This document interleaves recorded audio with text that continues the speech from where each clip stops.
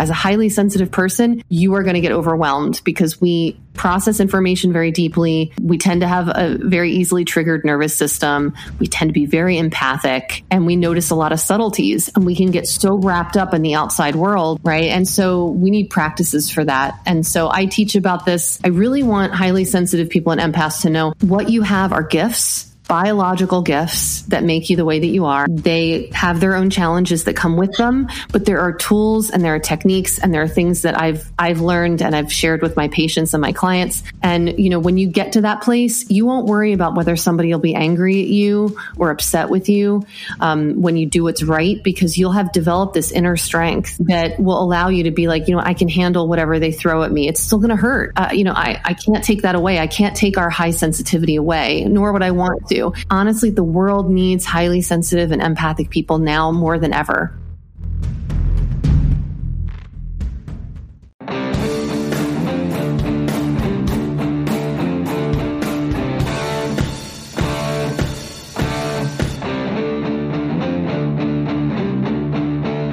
You're listening to the On Call Empath Show.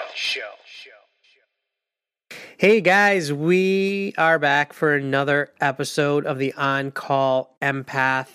Today we're going to be discussing the role of spirituality, boundaries for highly sensitive people and empaths. So if you're an empath or a highly sensitive person, you definitely want to tune in to this particular episode. We're going to be talking about all kinds of things from recovery from trauma. So definitely tune in. My next guest is Dr. Picara Vassallo. She is a doctor of acupuncture, Chinese medicine, and has been practicing for 12 years living in Manhattan. She focuses on boundaries, self-love, energy management, and limited beliefs. Dr. Picara, how are you doing today? I am great. It's so nice to be here with you, Raj. I'm so excited. Yes. And you have a very, very good energy. Like, I know the first time that I kind of talked to you before this, it was like you had a good energy vibe, and that's always good, especially with empaths and highly sensitive people. I can tell that. So that's a good thing. Oh, thank you so much. I strive for that kind of positivity, and I feel like it's so important for highly sensitive people to just constantly be surrounding themselves with positive people like you. So I'm sure that was part of it. It's just that synergy. It's been great. Yes, it's like we empaths know right away. And you were diagnosed from, you thought you'd be on on medication for the rest of your life. And then you went through like a natural approach. What was that like, and how traumatic was it for you with that? Yeah, it was pretty traumatic because I got diagnosed the first year I went off to college, and that was very stressful for me. And especially as a highly sensitive person who didn't know I was highly sensitive, I was living in a dorm room with 3 other girls, and there was no space. And I had no idea how to ask for what I needed. I felt really overwhelmed, and it just snowballed, and I just felt worse and worse. And I realized that I just hadn't learned good boundaries in my primary, home growing up. And next thing I know, I'm swollen. I'm like sleeping all the time. I can't think well. I'm in a lot of physical pain. I'm catching all these infections very easily. And the doctor said, oh, you have this thyroid condition that runs in your family. It's probably genetic. You'll probably have it the rest of your life. And I just remember this voice in my head, or maybe in my heart, that just said, no, you won't. And that just started me on this whole journey of like, I need good boundaries is about figuring out what will work for me and what won't. And I was like, just accepting this and taking medication is not going to work for me. And that was the first step of like, I need to take control of my life. I need to start looking into what's causing this and see if I can find a way to heal it. And it took 7 years for me to get off medication, but I have not been on medication for over 15 years. And I really believe that my healing had a lot to do with understanding that I was a highly sensitive person, seeking out alternatives like acupuncture, changing my diet, changing my relationships, and just really honoring my heart and my soul and my sense of who I was and living a life that was authentically mine. Yes. I mean, I have a lot of people, coaches and people that say the same thing. Like they've been diagnosed with something that's pretty much, to the point where they have to be on medication for the rest of their lives, or that pain. But that's not the case. I mean, I went through it myself, with back pain. I was told, like, because of my age, I'm going to always have pain. I'm breaking down. But that's all, like, I feel like that's just like a cop out. I didn't want to believe that. I was in my 30s, late 30s, 40s. And I was being told all this stuff from the medical community. And then I just refused to believe it. And then when I started looking into, my true heart and thinking to myself that I'm not going to allow this to happen, I'm going to figure out other ways. So that's when I started looking into all kinds of different modalities, spiritualities. I've had trauma coaches on here that also talk about something called TMS. So there's so many different ways to go about it.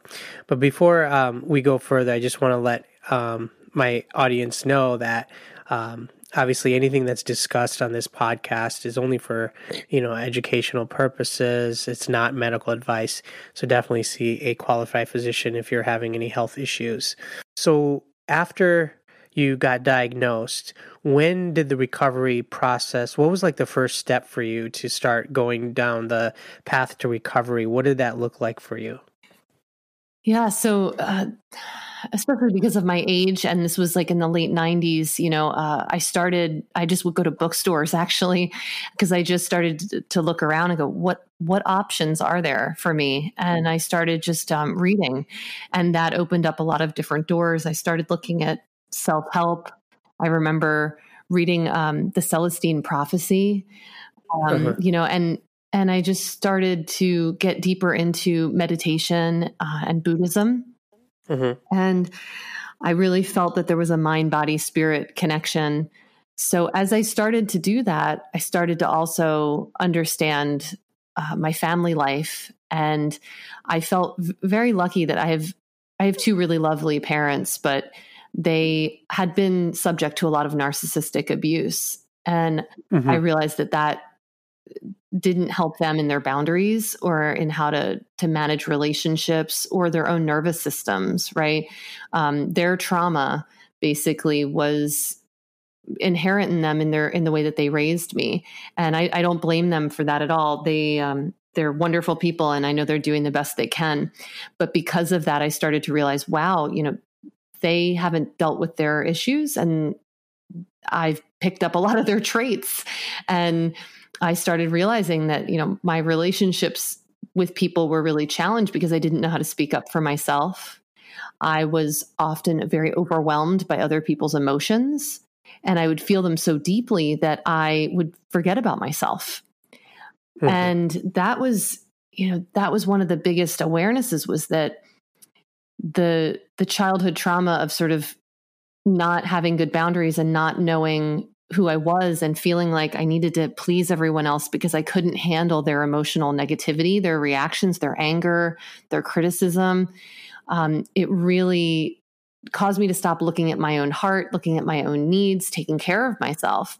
And that self-care, that lack of self-care, ended up really being a big part of why I got so sick. I had no idea how to take care of myself. I was too busy trying to people please, to be perfect, and felt that somehow my value was related to what I would accomplish.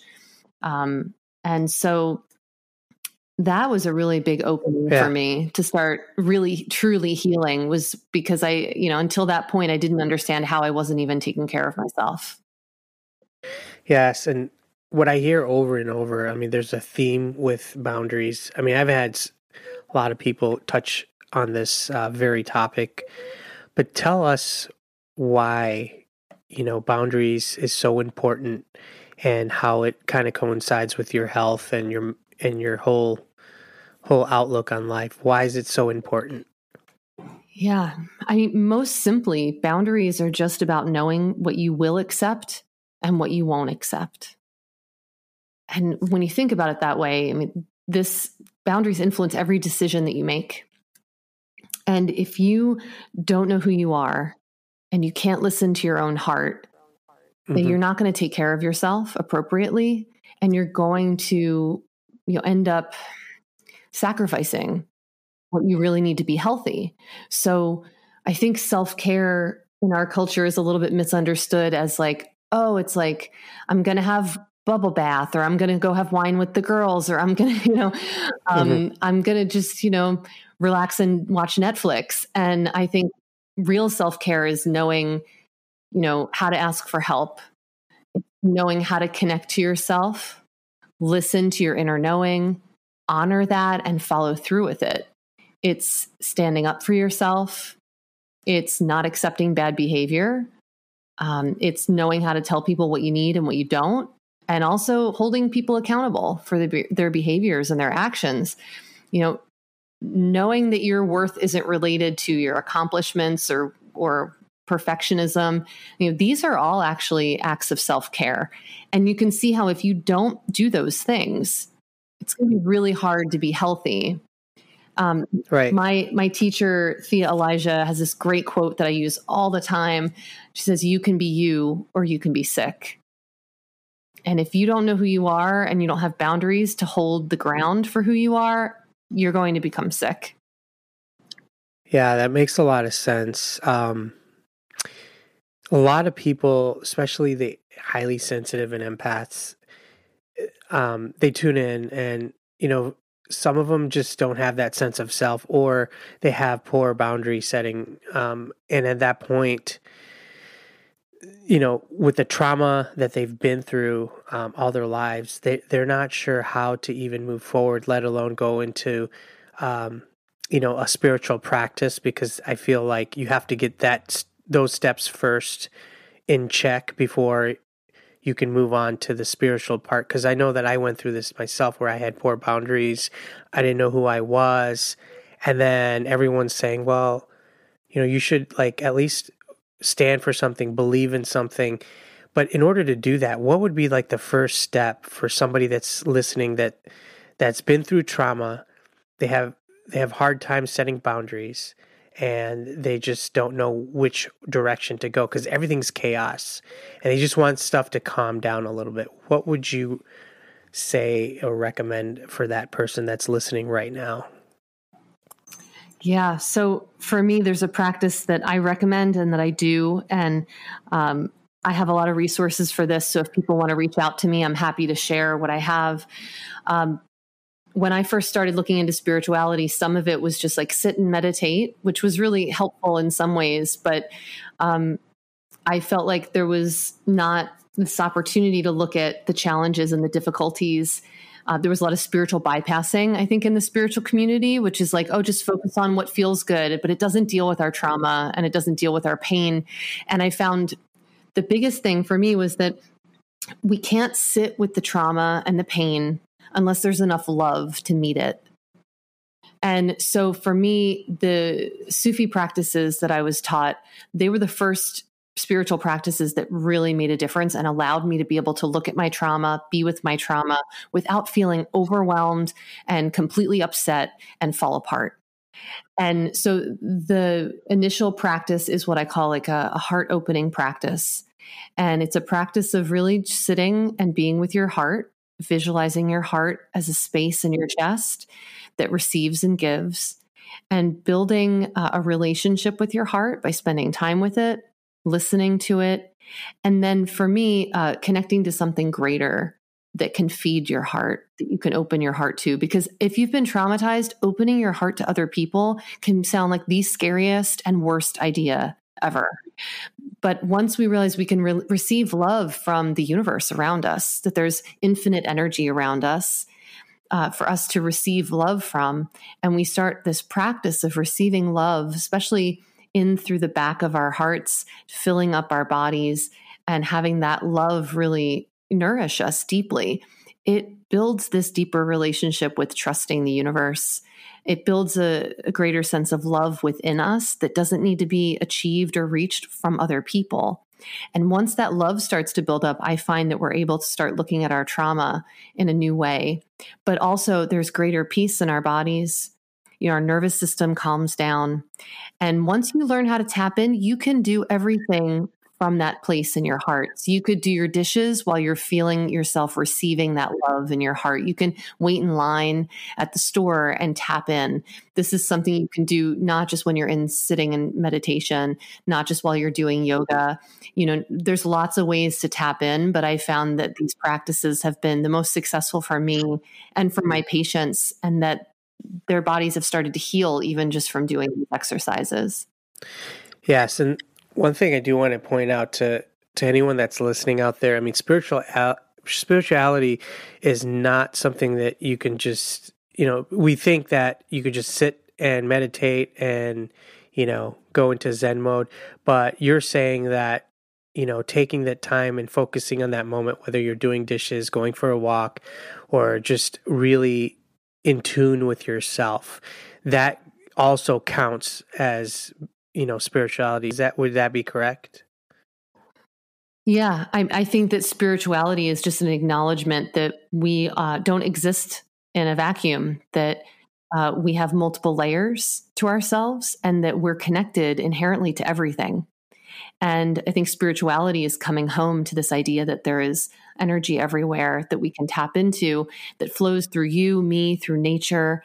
And that really it's about having that connection, not just, with the tangible world, but really feeling for the existence of love, the existence of light, the existence of compassion, mercy, and tapping into that. It's available. Energy is available to us at all times. So spirituality doesn't have to be attached to an idea of God. It's everything. And I find that this is just the first step in finding that connection for yourself and what it looks like for you. So just to kind of change gears here, I'm going to give you a scenario. Like, let's say somebody has tried that and they've been through trauma, like just all their lives, and they're very skeptical. And when someone mentions spirituality, they roll their eyes and like, well, I tried that, nothing happened. Having that closed mind and not accepting it, how do you get somebody to, I guess, for the first step, to kind of try it from very basic novice level to obviously, hopefully, I know that you're very in tune with yourself, but how do you just start, like, just like the average person that's kind of a skeptic, what would you tell them just to kind of nudge towards, so they can kind of see that it is helpful, like in your overall life, to have some sort of belief or spiritual sense? Yeah, I'm very much of the belief that people come to spirituality when it's the right time for them. And I have told people, if this doesn't resonate with you right now, that's fine. But if you want to be open to this and you want to try it, I can teach you what has helped me and helped a lot of other people. And I think that people who said, oh, I've tried spirituality, it didn't work for me, I'm usually curious. Did you have a guide and a teacher? Did you just read a book about it and then try and do it on your own? Because for me, I tried many different spiritual paths until I found Sufism, right? I started on this path when I was 18. I didn't find Sufism until several years ago. I'm over 40 now. So, I tell people, look, if you're really resistant to it, then this isn't the right time. And there are so many other, treatments for trauma that you can pursue. But if you are curious about this, come with an open mind, but work with a teacher, whether that's me or someone else. Work with someone who has, a history of working with highly sensitive people or empathic people. And you have to give it a fair shot. You can't really say that you're trusting the process and turning your nose up at the same time. So if you're not ready to be open to giving this a chance, do something else. And I have no problem referring people to other places. But if you want to do this, open up to the idea that, it doesn't have to be woo-woo. Right. I think Dr. Joe Dispenza is a great resource that I've sent a lot of people to, because he really breaks down the science behind why meditation works, why tapping into your body works. He's doing real scientific research that appeals to a lot of my really scientific minded patients. And I'm grateful he's doing that work because it's showing that our mind has a huge impact on how our body heals.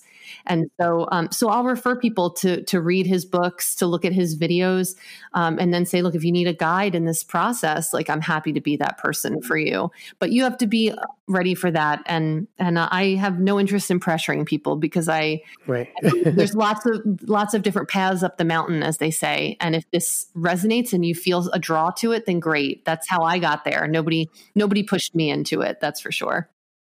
Yeah, I mean, definitely you want to look out for like the charlatans and the people that claim, that they're spiritual gurus. And I mean, there's all that too. And sometimes that could leave a bad taste in your mouth, like teachers and things like that all over the internet. But then when you find someone genuine and you really resonate with them, definitely look more into it, because I wanted to ask you on your experience with the reincarnated Tibetan Lama that you lived with. Can you tell us what you learned with that week when he taught you what true compassion is all about? Yeah. I just want to say, to your point, there are a lot of people out there who are charlatans, unfortunately. So always trust your intuition. Never do something because someone else tells you to do it. I'm very clear with everyone I work with. Try things on if you're willing to. It's like, but don't ever do it just because I said to. And I personally don't trust any teachers that they have to do it their way. You always have free will. And anyone who's trying to push you otherwise, don't let them do that. That's a boundary, right? And so hold that for yourself. Yeah. I know firsthand. I had one lady, she said, I can help you if you wire the money like right now. It was when I got back from San Diego. She's like, I have some crystals that are waiting. I have to order them, but you have to wire me this money. I was just like in such a bad place. I was just like, no, this doesn't sound right. So yeah, that what you're saying is very true. Always go with your gut, and if your gut will not lead you in the wrong place. Yeah. And also know that like only you can do the work. So anyone else who says I'll do it for you, or like, oh, when I do this thing with my crystals, everything will be better. No. And honestly, if they do that kind of magic, I would be a little bit nervous if it works. Yeah. About what is going on there. So you always have to do the work. A teacher should be a guide, someone who will poke you in certain ways and ask you questions that are really going to make you stop and be more introspective. And ideally my job, as I see it as a spiritual, teacher, is to help you to connect with something greater. And that's it. And help you in that process. But to talk about this, the Lama. Yeah. So there was Lama Palden. Basically, I met this Lama by this crazy story. I was in acupuncture school, sitting there eating my lunch, and a fellow student was saying, I have this reincarnated Tibetan Lama.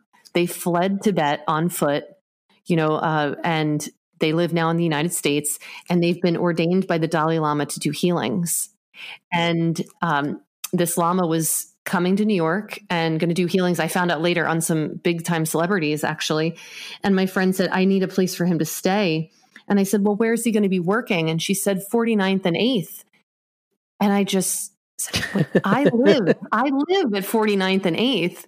And she just looked at me and I said, I actually happen to have a spare room. So he ended up staying with me while he was in town doing these healings. And it was really incredible. He was there praying and meditating. The whole vibe of the apartment felt different when he was there. It was really palpable. And he taught me a number of things about real compassion. And one of the things that I love is there's a story. We were in a cab and we were headed to dinner, and the cab driver was really rude and like almost hit someone, which I hate to say is not that uncommon in New York. And the Lama got angry and actually was like, you don't do that. Like you're being disrespectful of people's lives. Like this isn't okay. And he was so passionate about it. And I think up until that point, I really thought, Lamas have to be kind and right all the time. And they have to like control their emotions or their feelings. And like, And here he was being like, hey, this is so not okay. Like, you can't do this. You don't treat people that way. And I realized like that's actually true compassion.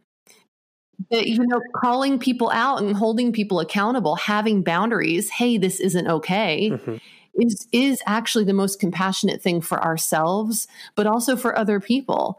That we have to know what we stand for, and that holding that without judgment. What he didn't say was, you're a jerk. He didn't criticize him, call him names. He just said, this behavior, it's not okay.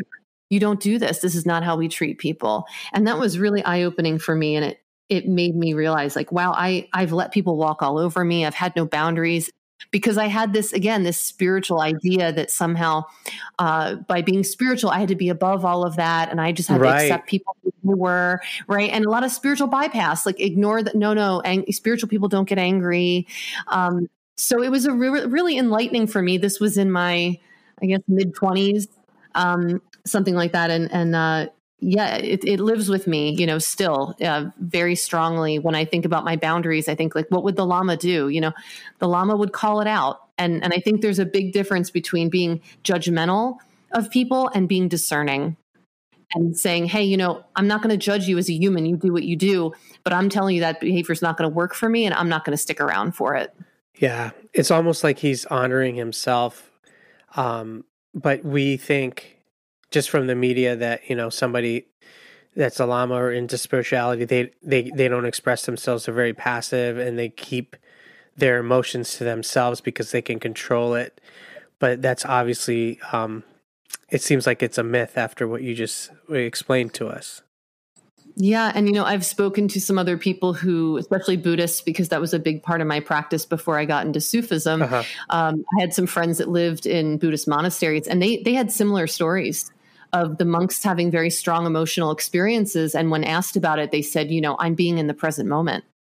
Being in the present moment means you feel what you feel and you allow it to move through you, and you don't put judgment on it in terms of like criticizing yourself or being hard on yourself, but you allow it to move, and you remember that, like, this is temporary and this is just part of being alive, and not making stories out of it, not making judgments out of it. That's really, I think, the big gift about Buddhist practices is being able just to be with what is and allowing it to move.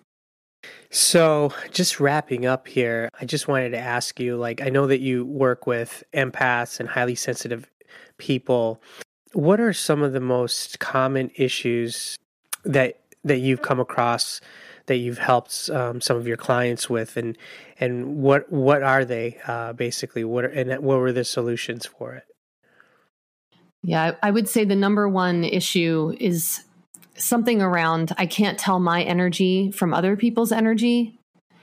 And the other one that sort of goes with this is like, well, I'm worried if I do what's right for me, that other people are going to be mad at me or call me selfish or have an outburst or something that I can't handle. And so this first step I told you about going into your heart, I feel like that exercise has been so instrumental in helping people to understand their own energy. If you don't have time, to be with yourself and really start to know who you are and how your body works, as a highly sensitive person, you are going to get overwhelmed because we process information very deeply. We tend to have a very easily triggered nervous system. We tend to be very empathic, and we notice a lot of subtleties, and we can get so wrapped up in the outside world. And then we're feeling all this stuff, and we haven't had enough time to go, oh, I know that generally this is how I feel, and that these feelings must be somebody else's. Right. And so we need practices for that. And so I teach about this.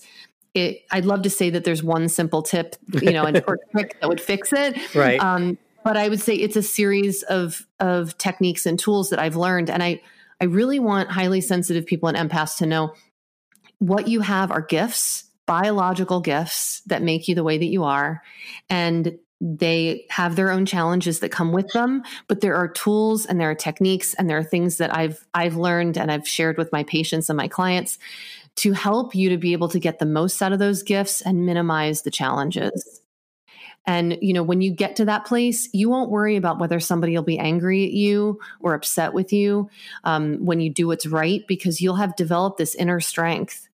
that will allow you to be like, I can handle whatever they throw at me. It's still going to hurt. I can't take that away. I can't take our high sensitivity away, nor would I want to.